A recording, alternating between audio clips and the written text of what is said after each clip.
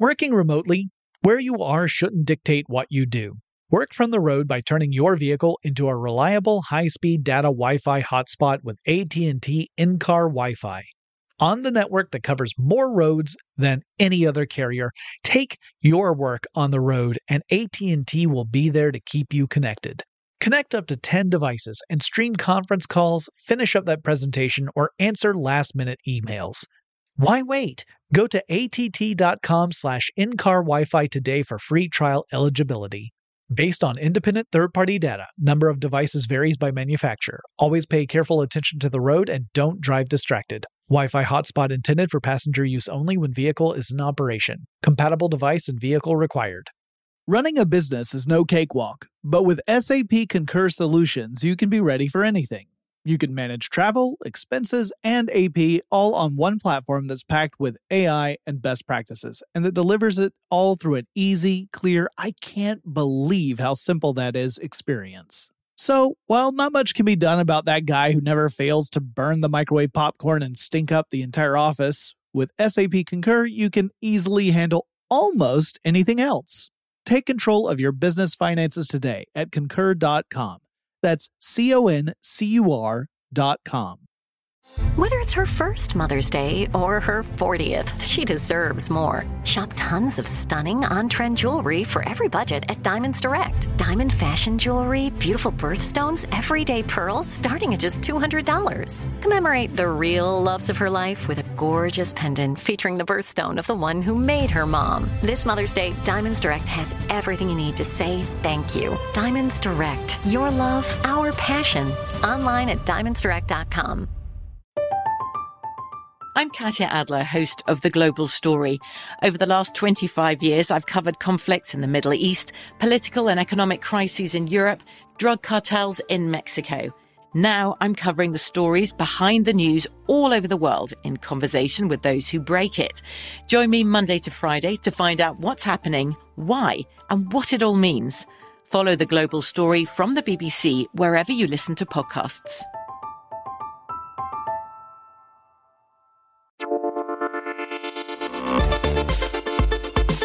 Welcome to Tech Stuff, a production of iHeartRadio's How Stuff Works. Hey there and welcome to Tech Stuff. I'm your host, Jonathan Strickland. I'm an executive producer with iHeartRadio. I almost said How Stuff Works. That's my old employer.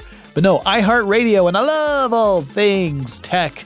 And we're going to have a really cool throwback today. Yep, it's Friday. It's time for a classic episode. So we're going to listen to how refrigerators work. This episode originally published on March 25th, 2013. So let's listen to how fridges work. I totally forgot and I need to chill out. So let's hear it. We're going to talk about refrigerators. And here's the interesting thing, guys. If you listen to the episode that Chris Pollette and I did quite some time ago about air conditioners, this podcast is going to sound very similar to that because the technologies used in air conditioning systems and the technologies used in refrigerators are essentially the same. Yeah, just one is more small and controlled and not for people usually. Yeah, usually. Right. No, there's some notable exceptions to that. We are not going to talk about those guys because that's creepy and probably belongs in another podcast. Excellent. Okay, so no, we're not talking about people in refrigerators today. Although now I can't think of anything else. But no. First, let's start with what the definition of refrigeration is. So it's defined as the process of achieving and maintaining a temperature below that of the surroundings. And the aim of it is to cool some sort of space or object to a required temperature. Right, because bacteria grow most rapidly in this, and it's called the danger zone, actually. Yeah. In between. I now have a new thing filling up my head, but okay, yes, excellent. The danger zone. That's debatably better than body parts and Archer, really. Okay, well, excellent. But so yeah, the danger zone is in between 40 degrees Fahrenheit and 140 degrees Fahrenheit, which is 4.4 to 60 degrees Celsius. And in that temperature range, bacteria really just groove out. Yeah, they can more than double in 20 minutes. The population just explodes. Yeah. And bacteria and for things like, food, stuff that we would consume, that's not necessarily a great mix. That can lead to some pretty nasty contamination. It can lead to some really serious health problems. And this is why refrigeration is such a big deal. I mean, clearly before we had any kind of refrigeration, we had to look at different ways to preserve food. Otherwise, you pretty much had to get food from the source and consume it right away. Immediately, yeah. Or as close to immediately as possible. Or you had to cook it so that it would, so it wouldn't spoil as quickly. Or you had to salt it like crazy so that, again, the salting would inhibit the bacteria from reproducing so quickly. Right. And even in refrigeration, we still have that process. It's just slowed down quite a bit, which is why you cannot leave food in a refrigerator indefinitely. It will eventually go bad. And then, just like in that great Far Side cartoon, the potato salad will hold up the ketchup when potato salad goes bad. So the trick here, though, is how do you create this cool environment, this cold environment? Because adding heat to things is easy. Taking heat away, not as easy. Less easy, yes. And also, before I get all my physicist friends sending in messages about the use of the word heat, I do apologize. We're going to be using it in the vernacular quite a bit because that's really what everyone's familiar with. But to be clear, an object does not possess heat. It has a temperature, but it doesn't possess heat. An object will have internal energy as a result of molecular motion. And heat is really the description of an energy transfer process. And you go from a high temperature object to a lower temperature one. That is the basic concept of heat. It's really an energy transfer. So when we say like this object's got a lot of heat to it, that's a completely colloquial way of saying it. So I do acknowledge that. I apologize. But if you really want someone who's going to be a stickler for science, go bug Robert Lamb because he loves that. The stuff to blow your mind guy. Robert's awesome. I love Robert. Oh, definitely. So, that's the way heat works, though. You have high temperature, low temperature, then heat moves from the high temperature to the low temperature. It does not go the other way around, right? Without some sort of external force working on the system. This is essentially one of the basic laws of thermodynamics. And so you've got this, you have to find a way of creating a lower temperature environment to pull heat from, or for heat to transfer from the objects that are inside a refrigerator to make them cool. So that's the basis of refrigeration. But, to get to that point, we had to do a lot of stuff, and we had to understand a lot about physics for this to become what we now all kind of take for granted. Yeah.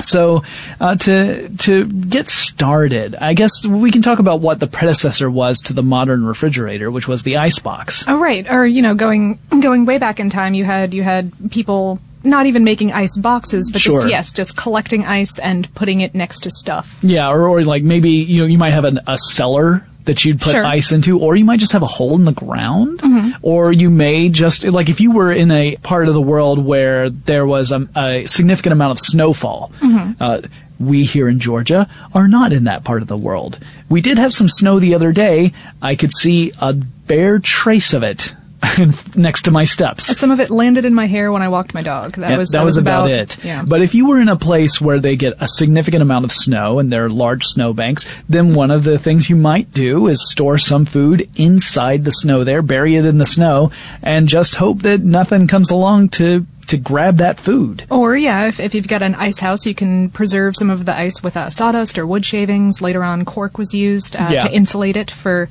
a few months anyway, until temperatures warmed up enough. Right. Yeah, you could definitely slow the process, insulate it enough from the heat of the outside environment so that it would preserve it. You wouldn't lose too much in melt off. It took a while before people started to figure out the best ways to keep ice from melting too quickly. And it's interesting because just as they were really getting very good and making sure they kept ice cold for as long as possible, even in hot environments, that's when the mechanical refrigeration technology had started to really take off, and it became less important. Right, yeah. And these were happening simultaneously, which is really fascinating to me. It was in 1775 that the first refrigerating machine was produced. I believe it could make small amounts of ice in a lab. Yeah. To really understand, well, first of all, the word refrigerate, I found the earliest use of it. Yeah. Which was, or at least the earliest recorded use that I could find, which was from 1550. Ooh. But it was all about using chemicals in water. People were discovering that if they added certain chemicals to water, for some reason, the temperature of the water would drop. So if you were to put something in a container of water that had this chemical in it, you could cool that something. Now, if that something was unprotected food and that chemical was poisonous, that was not necessarily a great thing. But if that something were, I don't know, a bottle of wine and you happen to be French, this was a great way to cool your wine. And in fact, in the Renaissance, these cooled drinks became very popular, to the point where if you added chemicals to water, it would drop the temperature enough that if you put something in it that you could turn on a regular basis, you could actually make ice this way. Cool. So this was kind of an early ice maker. Not efficient, not good for producing ice on any kind of large scale, but it was one of those things that the rich people really enjoyed, and really those were the only ones who had any chance of getting at it.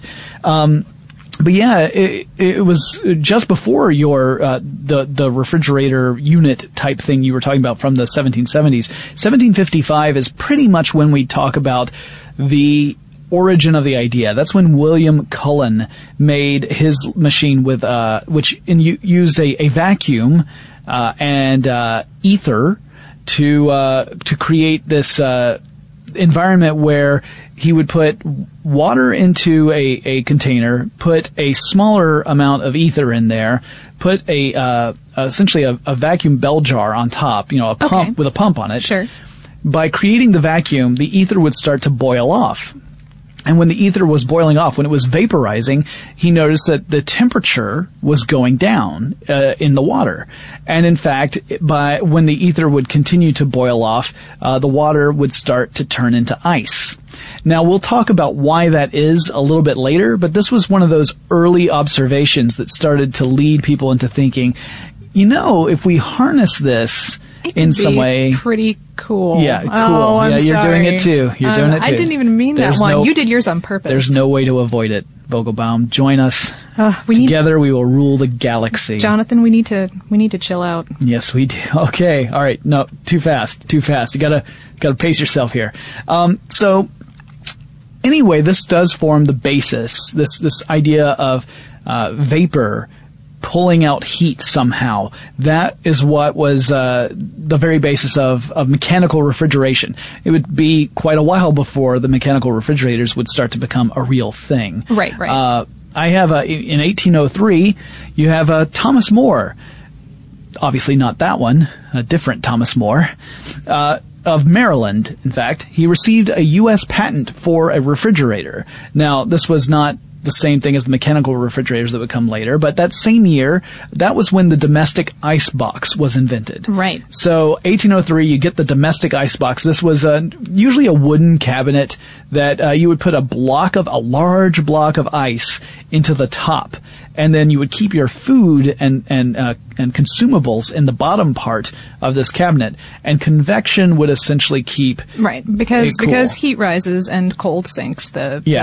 Which we know is a generalization. Gross generalization, yes. But in general, in this particular case, you've got the dense cold air going down and the less dense warm air moving up because Yes. But we understand that is a gross overgeneralization, but for the purposes of this podcast, it's effective enough. Yeah, you kept that ice on top. You have a drip tray underneath because, hey, that ice is melting. And so you would collect the water, which you would not just pour into the top where it would magically become ice again. Essentially, once that ice was gone, you had to go out and buy more ice. And actually, the ice trade was really huge. Right around that time in 1806, I think Frederick Tudor began his ice empire. He was called the Ice King. Yeah. When he started cutting chunks out of the Hudson River in various ponds around Massachusetts and then exporting it as far as China and Australia. In India, yeah. In India, yeah. Also, what's interesting is that India was, the way they were producing ice in India at this time was through a process called nocturnal radiative cooling. Right, I was reading about this. It took me a while to grasp how that worked. I still did not understand it. So, I mean, what I understand that basically they were doing was putting water in shallow clay trays and setting it outside under the open sky overnight, and then in the morning ice would be there. Yeah. What essentially is happening is that there is another physical process going on here, but you've got a tray of water outside. The sky needs to be clear. Okay. Because what's happening is the heat is radiating from the water out into the atmosphere and escaping that way. Now, if there are clouds, then the heat can radiate back down to it, because it's like an insulator. Wow. It'll end up insulating the earth, and you end up you don't get temperatures low enough. Cool enough temperatures, right. too. But otherwise, even if the ambient temperature outside is still right around freezing or just above freezing, you can still freeze water that way under a clear sky. It also helps if it's a very dry climate. Oh, right. And from what I understand, it's important that it's a earthenware tray, because that way you get some of the well, you have to have that insulated effect there as well. There's the earthen tray, and there's usually hay underneath it. Yeah, some kind of compressed. Yeah, so it's interesting that was the way that India was producing ice, but that was not a very efficient way of producing ice. You couldn't produce a lot of it, and there was a big demand. So Tudor was really raking it in by harvesting ice in the United States, just natural ice. He's not producing it in any mechanical means. He's actually going out and digging it up, packing it in wood shavings and that sort of stuff, cork, that kind of thing, shipping it to the other side of the world, and making huge bank off of it. Huge bank. And I want to mention that also right around this time, in 1787, ammonia was first liquefied in a laboratory. Right, which and is that an will become important point. Yeah. So just keep that in your heads for a second. Right. And then also in 1805, right before Tudor began his big ice trade, Oliver Evans did not create, but described a closed ether vacuum refrigeration system. Yeah, so this is the same sort of mechanical system that would eventually become what we use in refrigerators. Most refrigerators. I'm saying refrigerators in general, but there are different types. Which we can get into later. Yeah, we'll mention a few, but we're focusing on what most of us have available in our kitchens. And maybe our basement. If okay, I'm not going to go back there. You back took to me that dark basement. You took me to a dark place, Vogelbaum, really early on. I'm very fond of that documentary, American Psycho. So. Yeah, okay, that's fair. All right, guys, we're going to take a quick break. I'm going to go raid the fridge, and we'll be right back. Working remotely, where you are shouldn't dictate what you do. Work from the road by turning your vehicle into a reliable high-speed data Wi-Fi hotspot with AT&T in-car Wi-Fi. On the network that covers more roads than any other carrier, take your work on the road, and AT&T will be there to keep you connected. Connect up to 10 devices and stream conference calls, finish up that presentation, or answer last-minute emails. Why wait? Go to att.com/in-car Wi-Fi today for free trial eligibility. Based on independent third-party data, number of devices varies by manufacturer. Always pay careful attention to the road and don't drive distracted. Wi-Fi hotspot intended for passenger use only when vehicle is in operation. Compatible device and vehicle required. Running a business is no cakewalk. There is a ton to keep track of. Employees to keep happy, spending to control, travel to plan, and on top of it all, nobody knows exactly what the future holds. Your finance team always has to be ready to change. But with SAP Concur Solutions, you can be ready for anything. You can manage travel, expenses, and AP all on one platform that's packed with AI and best practices, and that delivers it all through an easy, clear, I can't believe how simple that is experience. And you can finally say goodbye to the costly mistakes and risks that come from manual work and spreadsheets. So, while not much can be done about that guy who never fails to burn the microwave popcorn and stink up the entire office, with SAP Concur, you can easily handle almost anything else. Take control of your business finances today at Concur.com. That's CONCUR.com. From BBC Radio 4, Britain's biggest paranormal podcast is going on a road trip. I thought in that moment, oh my God, we've summoned something from this board. This is Uncanny USA. He says, somebody's in the house, and I screamed. Listen to Uncanny USA wherever you get your BBC podcasts, if you dare.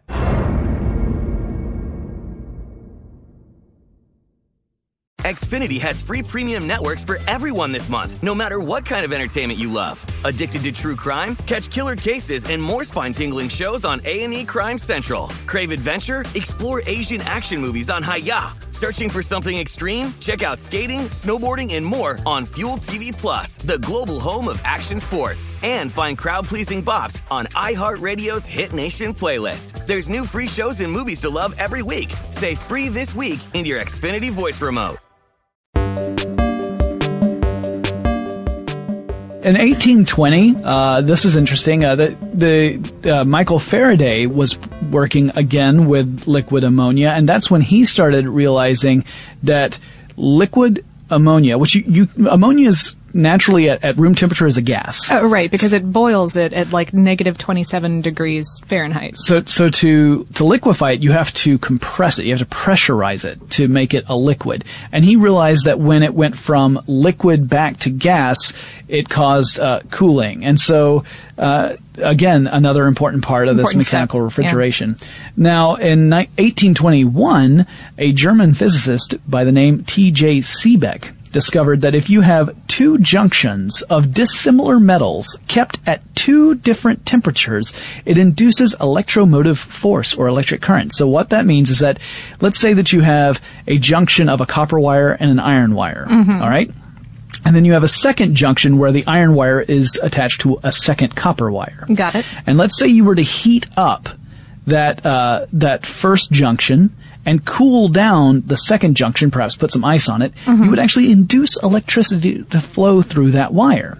Now, that's important because in 1834, Peltier discovers that if you do the opposite, if you put electricity through a series of wires that have these kind of junctions, one side will heat up and the other side will cool down. Off. Exactly. And by up to, I think, 40 degrees Fahrenheit? Yeah, it all depends on what kind of material you're using. In fact, this sort of, it's called the Peltier effect, actually. But this sort of effect is dependent upon the types of metals or materials you're using and their purity. If you're using pure metals, the effect is pretty small. So small as to not be very useful. It's interesting in a laboratory setting, but not terribly useful. Also, if you're using pure metals, they tend to be very good thermal conductors, which means that difference in temperature will not maintain itself for very long. You will eventually have the heat will move from the high temperature to the low temperature and balance that out. Meanwhile, if you were to use an insulator, then you wouldn't get the effect. So it would take years before anyone would find a way to make that useful. But that is used, that same technique is used in some electric, little portable refrigerator type things, like the kind of stuff you might plug into your car outlet. Sure. Yeah. Basically, you just get a whole bunch of these junctions set up. You put the hot ones outside the unit, the cool ones inside the unit, and voila, fridge. Yep, that's exactly it. So spoiler alert, that's how that one works. But we thought it'd be interesting to talk about that. But that was what was the basis of that sort of refrigerator. And that same year, in 1834, Jacob Perkins developed a vapor compression cycle refrigerator using ether. So you got a lot of people working on this. This was the first patent for it. Happened that year. And 1844, you had John Gorey proposing an air cycle refrigerating machine for making ice. 1850, you had Rudolf Clausius, who said, heat can never pass from a colder to a warmer body without some other change connected therewith occurring at the same time. This is what I was talking about at the top of the podcast. It's kind of a rewording of the second law of thermodynamics. It's related to that. So that's one of the principles that guided refrigeration as well.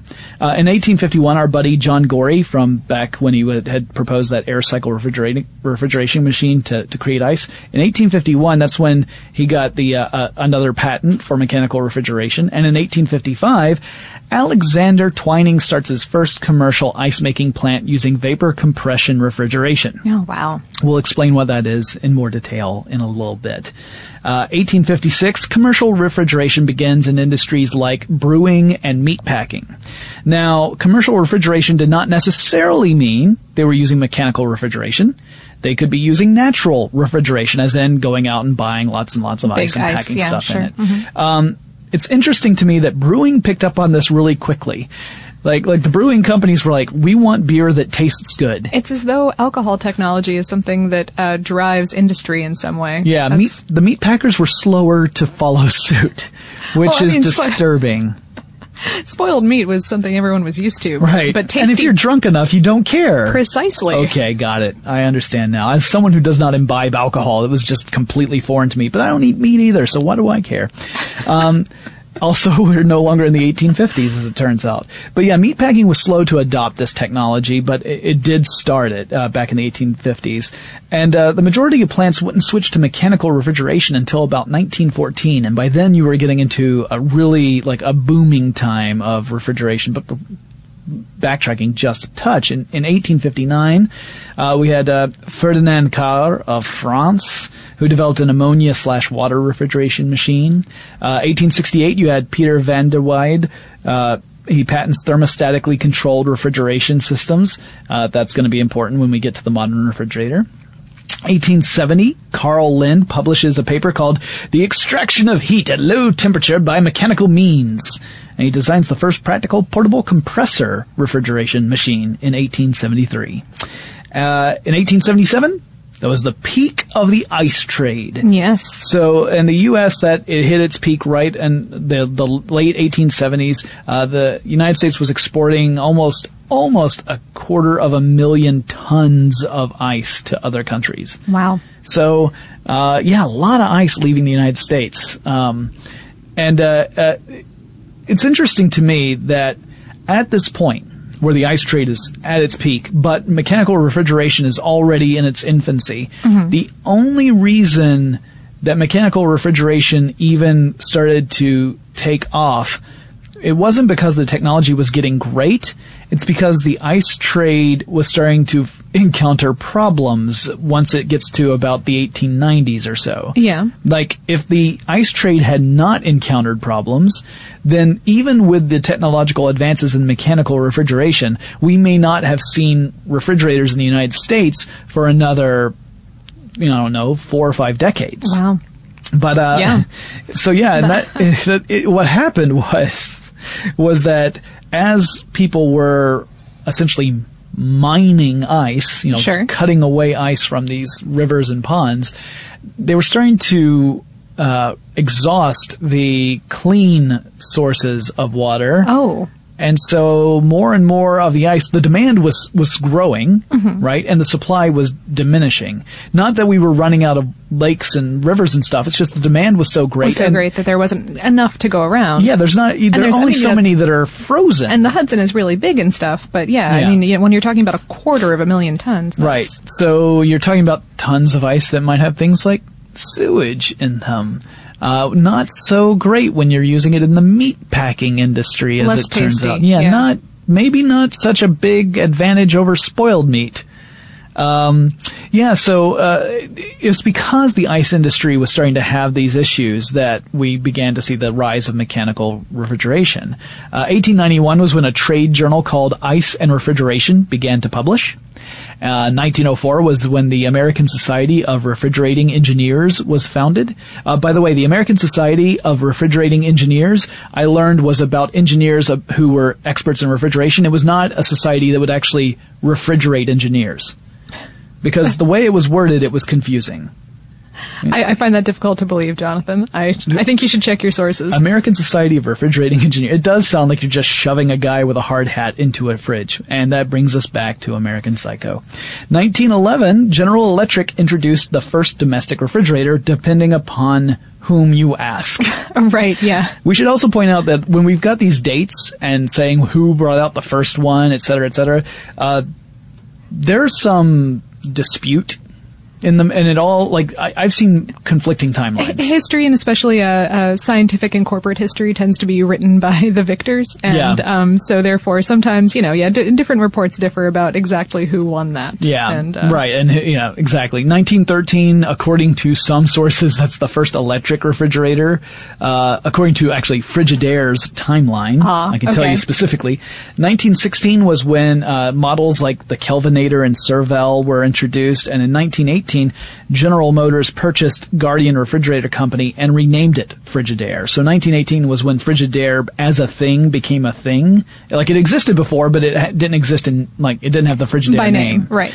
And Frigidaire is where we get the word fridge from, I do believe. I believe so. And it's also, that's the company that developed Freon, which we will talk about a little bit. In just a moment, yeah. Yeah, so, way up in the 1930s. We've got like one other point to cover before then. Well, I've got a couple more, actually, because I've got 3 in the 20s. Here we go. Oh my goodness. So 1925. In the USA, there were about 25 million domestic refrigerators, only 75,000 of which were mechanical. So these refrigerators, some of them were more like the icebox refrigerators. Right. Well, I remember watching like Lassie growing up, that the mom in Lassie had an icebox, not a fridge. Random. The mom in Lassie, not the mom and Lassie. For a moment, I thought Lassie had its own fridge. I'm like, that dog was luckier than I was. 1927 was the first porcelain on steel cabinet refrigerator, that's the one I always think of, like the 1950s refrigerator, the big porcelain ones. Right. It looks a little bit like a rocket. Yeah, mine's a steel refrigerator. I've got the stainless steel thing going now, so, but fancy. I remember the porcelain ones. 1929 was when Frigidaire introduced the first home food freezer, and it was a chest style freezer. So, not the upright type, not incorporated into a refrigerator.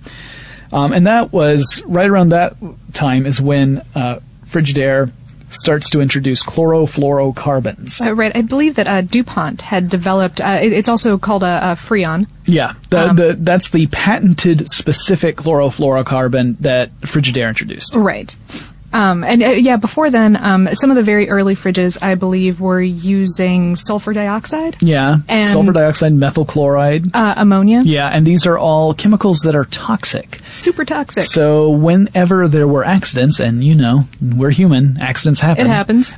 Then sometimes people were really badly injured, or even they died even as a result of being exposed to these sort of chemicals. Mm-hmm. And so there was a big incentive for companies to develop refrigerants that were not toxic. Yeah. And so that was the reason why companies were looking into something like a chlorofluorocarbon. Now later on we would learn other downsides to chlorofluorocarbons, which we'll talk about in a second, which is why we don't use them anymore. Right. Now in 1931, that was the first use of Freon as a refrigerant. So it was kind of introduced in 1929, and by 1931 it was being incorporated into the design of mechanical refrigerators. And in 1948, the first refrigerator-freezer combo with the freezer having its own separate section was introduced. So that was where, you would open up the fridge part or you would open up the freezer part. And in 1949, Soviet engineers discovered a way to create thermoelectric refrigeration systems using the Peltier effect by using semiconductor material. Oh, wow. Because, like I said, those pure metals weren't producing enough of an effect for it to be useful in any way. They found that by using semiconductor materials, they could create a temperature differential that was effective enough for it to be used for something. Science. So yeah, they actually started creating refrigerators using that thermoelectric system rather than the vapor compression system that was being used pretty much everywhere else. Mm-hmm.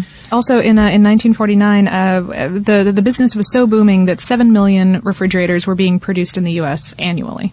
Nice. And in fact, my timeline ends at 1949 because I didn't write down specifically the bit about the 1970s where right around 1970s was when we started figuring out the chlorofluorocarbons were starting to accumulate in the atmosphere. Yeah, and eat through the ozone layer, which is not the science for that. That's right. But that it was in fact harming the ozone layer, and that was what gave the incentive for us to develop something besides that. Yeah, which is why these days hydrofluorocarbons or isobutane or right. Yeah, those are your main two to be used because they don't have the same environmental impact, nor do they have the same toxicity levels as the previous refrigerants before Freon. Yeah, ammonia and things are still used in industrial capacity because they assume that someone who has, $5,000 to drop on a refrigerator is going to, or $5,000 more on top of what you would normally spend, is going to take a little bit better care of it and not, let the dog eat through the back end. Yeah, it's one of those things also where you're talking about efficiency as well. Ammonia is a very efficient refrigerant, so that's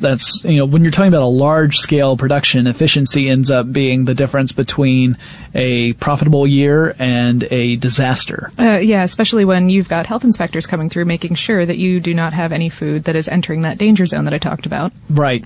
So that kind of brings us up to speed to the general refrigerator of today. Let's take a quick break to thank our sponsor.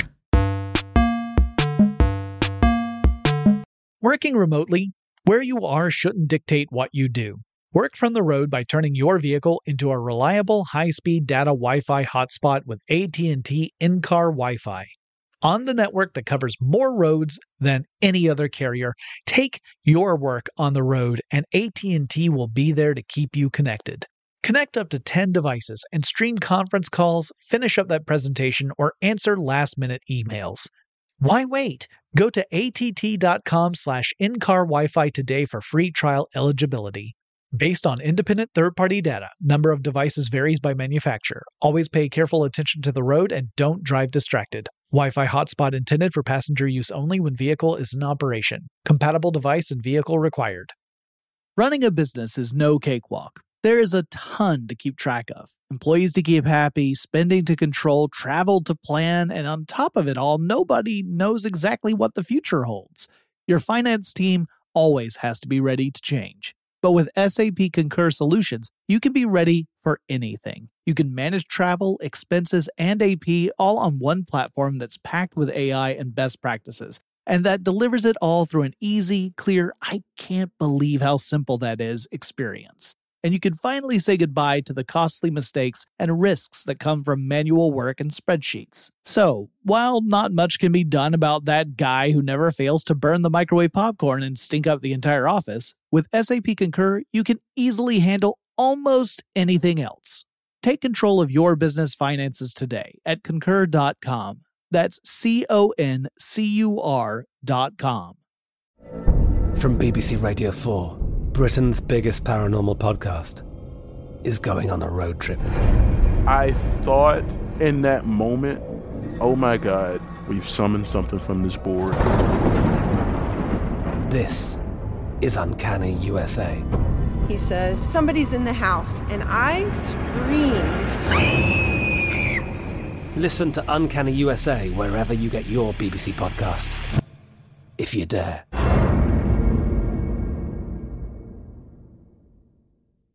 Xfinity has free premium networks for everyone this month, no matter what kind of entertainment you love. Addicted to true crime? Catch killer cases and more spine-tingling shows on A&E Crime Central. Crave adventure? Explore Asian action movies on Hi-YAH. Searching for something extreme? Check out skating, snowboarding, and more on Fuel TV Plus, the global home of action sports. And find crowd-pleasing bops on iHeartRadio's Hit Nation playlist. There's new free shows and movies to love every week. Say free this week in your Xfinity voice remote.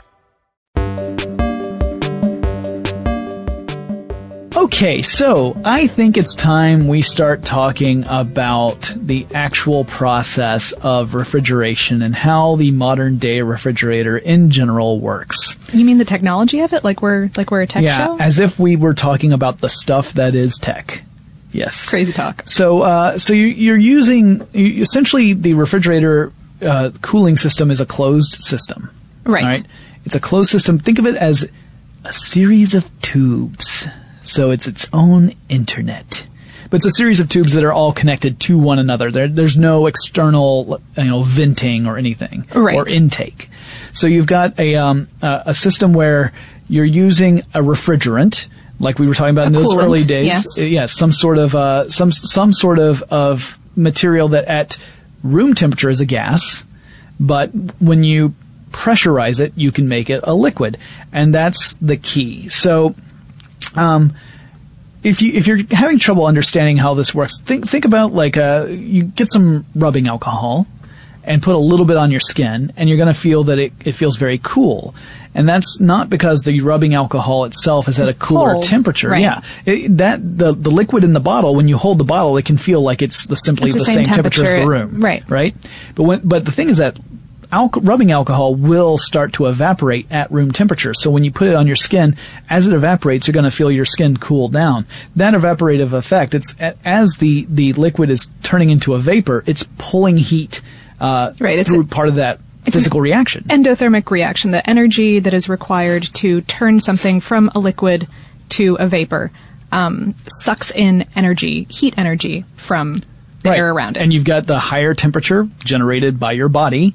So that's where that heat can come from. It can pull the heat from there to help fuel this reaction, essentially. Again, we're kind of oversimplifying, but yeah, but we're also not physicists, and so we also don't have visual effects to show you what we mean, which makes aside from our own gesticulation, which is really only benefiting us. Yeah, yes, we can also do the safety dance in here. Apparently, that's what it looks like whenever I start talking. That's just the way I am. But okay, so. You've got the coolant in your refrigerator, which is called a refrigerant. The coolant moves through a series of coils. And through different parts of the system, the coolant is either going to be in a liquid state or a gas state. Now, you have to think of this system in its various parts. So it's kind of hard to say on one end of the system, because really, in a way, this is kind of like a big circle. Sure. So you don't have a start and an end, really. I think it's easy to start with the compressor. A compressor. So yeah, you've got a compressor. The compressor is, of course, does what it sounds like it does. It compresses the gas. So it's it compresses the coolant at the time. Is it a gas? Yes, it's a gas. Excellent. It's compressing it, so it's coming in through. It's pulling in gas and compressing it. Now, remember we said that heat is not a thing that an object possesses. Instead, an object possesses some sort of internal energy. So if you were to pressurize something like a gas, or you were to heat up that gas, you would increase the molecular movement there. Mm-hmm. And just from observing the gas itself, without having any knowledge of how it got that way, you would be unable to tell whether it had achieved its internal motion through heat, pressurization, or some combination between the two. They would be indistinguishable. They all look the same. Right. So essentially what I'm saying is that compression and heat get you the same result. So you are compressing this gas, and as a result, the temperature of that gas goes up. All right. So you then create this long series of coils. This is on the outside of the fridge. Exactly. The compressor is right at the edge of the fridge. It draws the air in. Yeah, it draws the gas. Draws the gas from the fridge out to the outside, right. Compresses it, and then it proceeds up through the series of coils. Yeah, and keep in mind, like I said, this is totally a closed system. This gas is not exposed to the interior of your refrigerator. It's always in tubes, essentially. Right. It's always in pipes. Mm-hmm. So it's going through, after it gets compressed, it heats up. It isn't heated up. It heats up through the compression. And then it goes through this series of coils. As it goes through the series of coils on the outside of the refrigerator, it starts to lose some of that. The heat moves from the coils to the surrounding atmosphere. Right. That is the purpose of these coils, to cool down this air to the point that it's going to condense. Gas. Sorry. It's okay. Just don't want it to be too vague. Right. But yes, yes, exactly. It's cooling down the gaseous coolant, right? Because at this point, that compressed gas is at a higher temperature than the ambient air around it. So if you were to touch one of these coils, you would feel that it was very hot. Yes. We don't necessarily recommend doing that. No, don't do it. Don't do that. And this also shows that the refrigerator is only going to work if it's in an environment that is cooler than what the coils are. Like if for some reason you put a refrigerator in the middle of a volcano, then the if air... it were above like 140 degrees, it probably wouldn't do too well. Because then you have the temperature of the surrounding environment is higher than the temperature of the coils. The heat transfer would move in the opposite direction. The gas would never cool down. Right. So, yeah. So clearly you have to have a cooler temperature in your environment. In this case, it's in your kitchen. And your kitchen, while even when you're cooking full blast, feels like it gets pretty warm, is nowhere near as hot as those coils are first, when the gas is compressed. So as it moves through, it starts to cool down and it begins to condense. And under that compression, under that pressure, this condensed cooler gas becomes a liquid, because as you increase the pressure on a liquid, you also increase its boiling point. Right. So if you were to take let's take water. Okay, so water boils at 212 degrees Fahrenheit or 100 degrees Celsius. It's so much easier to talk in terms of Celsius. It is. Although I'm so used to everything else being in Fahrenheit that water is the only thing that makes sense to me in Celsius. Right. So, but that's because I'm an ignorant American. All right. So, and I'm not saying all Americans are ignorant. I'm saying I am. So anyway, so at 100 degrees Celsius, that's normally when water would boil. Sure. Right. Water under 1 atmosphere of pressure. If you were to increase the pressure on that pot of water, let's say we somehow put a pressure cooker around this a pressure canister around this pot of water and increase the pressure on that water, that would also increase the boiling point. So you would actually have to go over 100 degrees Celsius in order to get that water to boil. Mm-hmm. Same sort of idea here. You've got this compressed gas. You've got it condensed down into a liquid. That means the boiling point has gone up. So as long as that liquid is under pressure, the boiling point is higher than it normally would be. That's why it can be a liquid. Right. All right. So you've got this liquid. It would normally be a gas at this temperature. How do you make this liquid suddenly magically make everything cool again?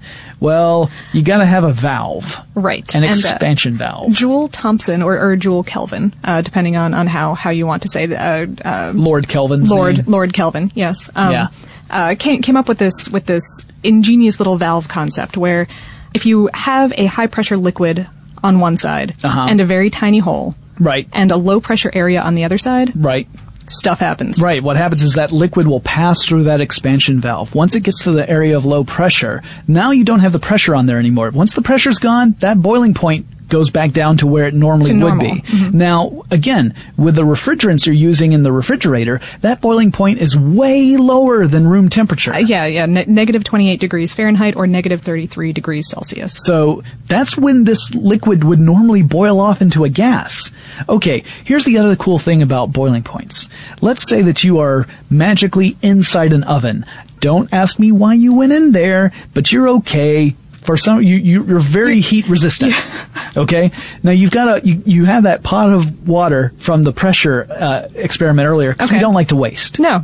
So especially not water. It's a precious resource.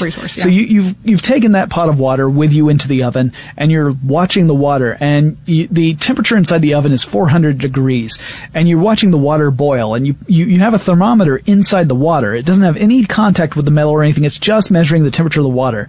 The temperature of the water, even though the oven is 400 degrees, temperature of the water is still going to be, assuming regular pressure, 212 degrees Fahrenheit, 100 degrees Celsius. Because that water physically cannot go above that temperature. Not at liquid form. Mm-hmm. No, because when you're in liquid form, you can go only up as high as the boiling point, and then you turn into gas. And then you turn into something else. So the water itself is at 100 degrees Celsius. So to you, because you're in the 400 degree air, to you the water would actually seem cold. Sure. Right?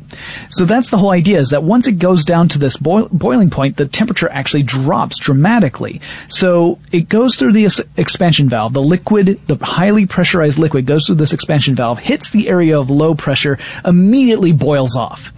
And because most of it, from what I've read, about half of it boils off. Well, yeah, because again, you're getting into this low pressure system, which means that now that it's no longer confined by the high pressure. Right. Which means now it can boil off into its vapor form, which means that it starts pulling in heat to essentially be part of this process. Yeah. As the process happens, it pulls in heat necessarily because that is where the energy for the process comes from. So what that means for your refrigerator is that the interior of your refrigerator, all the heat that's contained within the interior of a refrigerator moves to these, gets sucked into the pipes. Yeah. So the same sort of series of coils that you would find on the outside of your refrigerator, something similar to that is on the inside of your refrigerator. Only there, instead of putting heat out, it's pulling heat in. Right. Because it's pulling heat in from the interior of your refrigerator and freezer. There's really just more length of it in your freezer than there is in your refrigerator. That's the difference there. Yeah. So this liquid, this half liquid, half gas is running through the coils inside the body of the fridge, and fans are blowing air across the coils through the food part of the fridge, right? Which continues to vaporize the rest of the liquid into gas, right? And continues to pull more heat. Yep, and that's what makes the refrigerator cold. So really, it's not that the refrigerator's pushing cold in; it's pulling heat out. So that's something, because which is so cool. Yeah, when you open up a refrigerator and you feel that little blast of cold air, you just think, oh, there's something magically pressing cold in. Yeah, that's not what's happening. So, but it is really neat to think about that. That's all going on at the same time. So you're talking about two closed systems: the closed system of the interior of the refrigerator, where all your food is, and the closed system of the actual coolant that's moving through. And that's the basic idea. And once the gas gets to the end of that part of the cycle, it's completely in gas form, it's no longer pressurized. That's when the compressor pulls that gas through to move it all the way through the system again. So it's reusing the same coolant over and over and over again. With no waste. Right. Assuming there are no leaks in the system, you're good to go. Right. If you've ever had to have a refrigerator or freezer unit, if you had to have coolant added to it, this happens frequently, I've seen, with air conditioning systems, or climate systems, then that means there has to be a leak somewhere in there, because it is a closed system, and otherwise you shouldn't really have any loss, at least not any appreciable loss. Yeah. So that's the basic way a fridge works. I find it super interesting. I almost said cool. I almost did it. I didn't want to do that. Did I do that a second ago? I apologize. I apologize for accidental puns, guys. But you might be wondering, okay, well, my refrigerator allows me to set a temperature, right? Like I can choose to either go super total cold. Arctic blast. Yeah, for my freezer, I want it to be as cold as possible. Or you might think, well, no, that's gonna use up a lot of energy. I'm going to be a little more... When the stuff in your cheese drawer is starting to frost over and you start going like, this is bad. So what governs that is what's called a thermocouple, which is essentially a thermometer and a switch. So the thermometer detects the temperature, the interior of the refrigerator, and when it drops below whatever the temperature is set to, it turns off electricity to the compressor. So the compressor stops, which means this whole cycle that we've been talking about stops. And then if the temperature creeps up above it again, it turns electricity back on. Yeah. So that's when, if you've ever heard your refrigerator just kind of kick on, that's what's going on. And the more modern ones do this really efficiently. So you don't have it happen as frequently or as dramatically. I remember an old refrigerator I had where you thought that, perhaps Steven Spielberg was filming Poltergeist 4 in your kitchen. Every time it kicked in? Yeah. Modern fridges also do contain small low wattage heaters, which just keeps the evaporator coils at the correct temperature and not frosted over. Right. Which I find also fascinating. Just, like fridges contain heaters. That's the thing that they do. Yeah. And obviously refrigerators can have lots of other bells and whistles on them. Of course. Sometimes literally. My refrigerator does ding. If I am using there has a water dispenser, right? Okay. So it intakes water from my house's water system and puts it through a filter, and then I can get a nice clean glass of water. But if you open up the other door, it's a double door refrigerator. Sure. If you open up the other door, it cuts the water off. You can't dispense water while the door is open. And if you have depressed the water dispenser, it will ring at you and mercilessly chide you for trying to do two things that are not compatible. because I frequently forget while I'm getting a glass of water. I'm thinking, you know what would go great with this water? That enormous hunk of cheese that's in my refrigerator. And then my refrigerator tells me that, yes, indeed, that would be lovely, but you need to wait until you've either gotten the cheese or finished getting your glass of water. You cannot do both at the same time. That's great. I love it when electronics chide me, and by love, I mean hate. I hate that thing. Well, and there are other kind of interesting, like, additions you can get. LG has a beer chiller. Yeah. So this is this thing. I actually got to see this in person at CES. Oh, that's right, because it was at CES 2012. I think it won like the Innovator Award. Yes, that year, it did. It did. It won one of the Innovation Awards. So this is like a tiny little chamber within the refrigerator part itself. It's called a blast chiller. Yeah, it's designed to take a, well, the demo was a can of beer from room temperature to ice cold within about 5 minutes. Mm-hmm. And essentially it's doing the same process we talked about right here. It's just that I imagine there are more of those coils. It's a very small chamber and very controlled. Yeah, there are fans involved. I mean, they're trying to increase the circulation of air and the surface area that the cold coils have, so that it pulls heat as efficiently as possible, so that you can have your frosty beverage when you want it, or at least 5 minutes after you thought about it. And that's assuming you want one can. If you want two, it's going to take about 8 minutes, because that's more heat for it to disperse. But yeah, there's stuff like that, and then there's smart refrigerators. Right, yeah. Now you can have your fridge tell you what's in it and what kind of recipes you can make with that, and and send information to other elements in your home, assuming that they are made by the same company and are compatible, are willing to talk to each other. Yeah. So the idea here, of course, is that and it's not a new idea. It's one of those things that people have been trying various to implement in various ways. But now that we have smartphones, it's a little easier. Yeah, because you can connect a smartphone to a refrigerator and scan things in that way. That was the big issue, right? Was that how do you tell a refrigerator what's inside of it? If you have to stand there and manually input onto probably a really miserable touchpad on the refrigerator's surface, like how many bananas you have, I never want to do that. You don't put bananas in the refrigerator? I do not put bananas. What are you thinking? Okay, well, Vogelbaum, I found your problem. No, but you are correct. That's the barrier, right? Mm-hmm. How do you make it so easy? And there were people who were talking about, why don't you put RFID chips and or strips of some sort onto various products, and then you could just have it scanned when you put it in. But then other people were saying, wait, if you have RFID chips, you can end up tracking everything that someone buys, whether they want to be part of a customer loyalty program or not. Yeah. And there are people who are very sensitive about that, and I can completely understand. I personally, I don't worry about it that much, but that's just because that's who I am. I'm willing to do it so that I can get my 55-cent yogurt coupon. Right. And that, but I totally understand the people who are like, look, no one has any business knowing what I buy. I go out and I buy it with my money.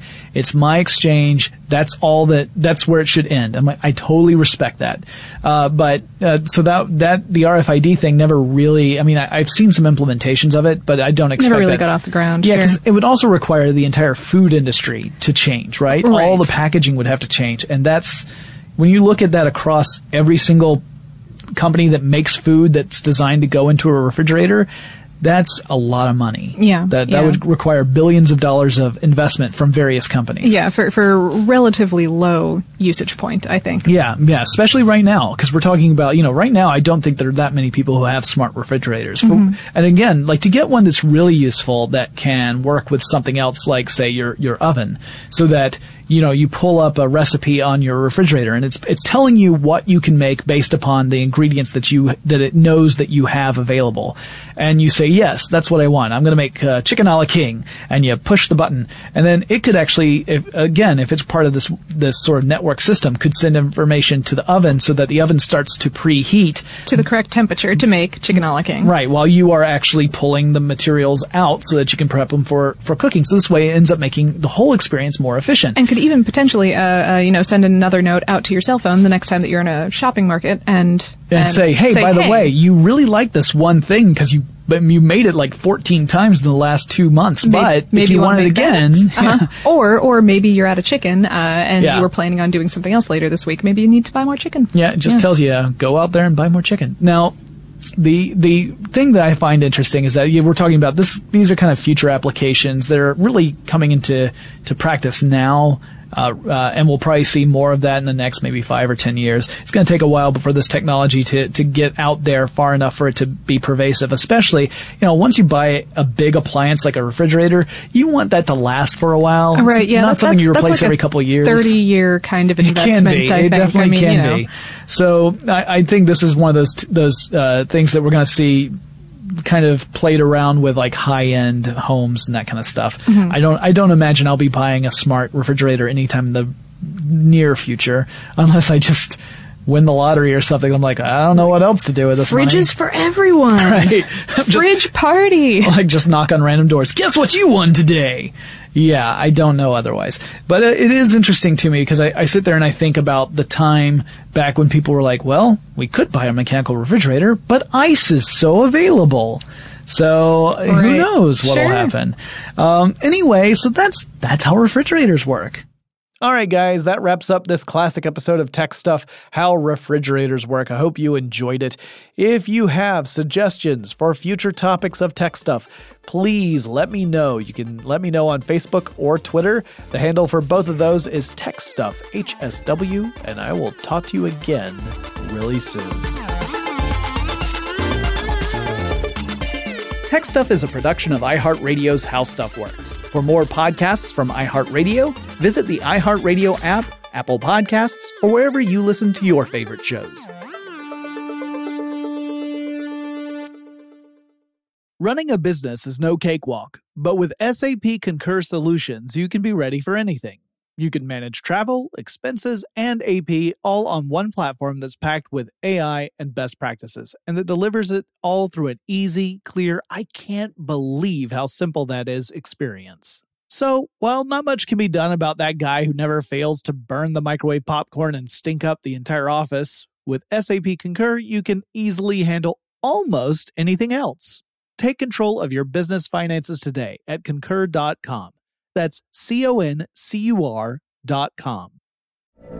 From BBC Radio 4, Britain's biggest paranormal podcast is going on a road trip. I thought in that moment, oh my God, we've summoned something from this board. This is Uncanny USA. He says, somebody's in the house, and I screamed. Listen to Uncanny USA wherever you get your BBC podcasts, if you dare.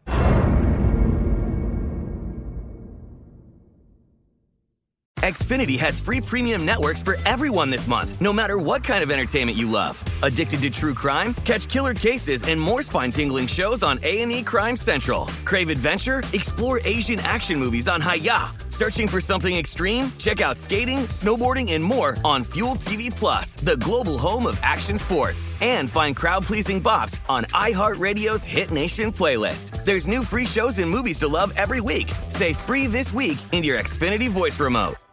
Xumo Play is your destination for endless entertainment. With a diverse lineup of 350 plus live channels, movies, and full TV series, you'll easily find something to watch right away. And the best part? It's all free. Love music? Get lost in the 90s with iHeart 90s. Dance away with hip-hop beats and more on the iHeartRadio music channels. No logins, no signups, no accounts, no hassle. So what are you waiting for? Start streaming at play.xumo.com or download from the app and Google Play stores today. All you can stream with Xumo Play.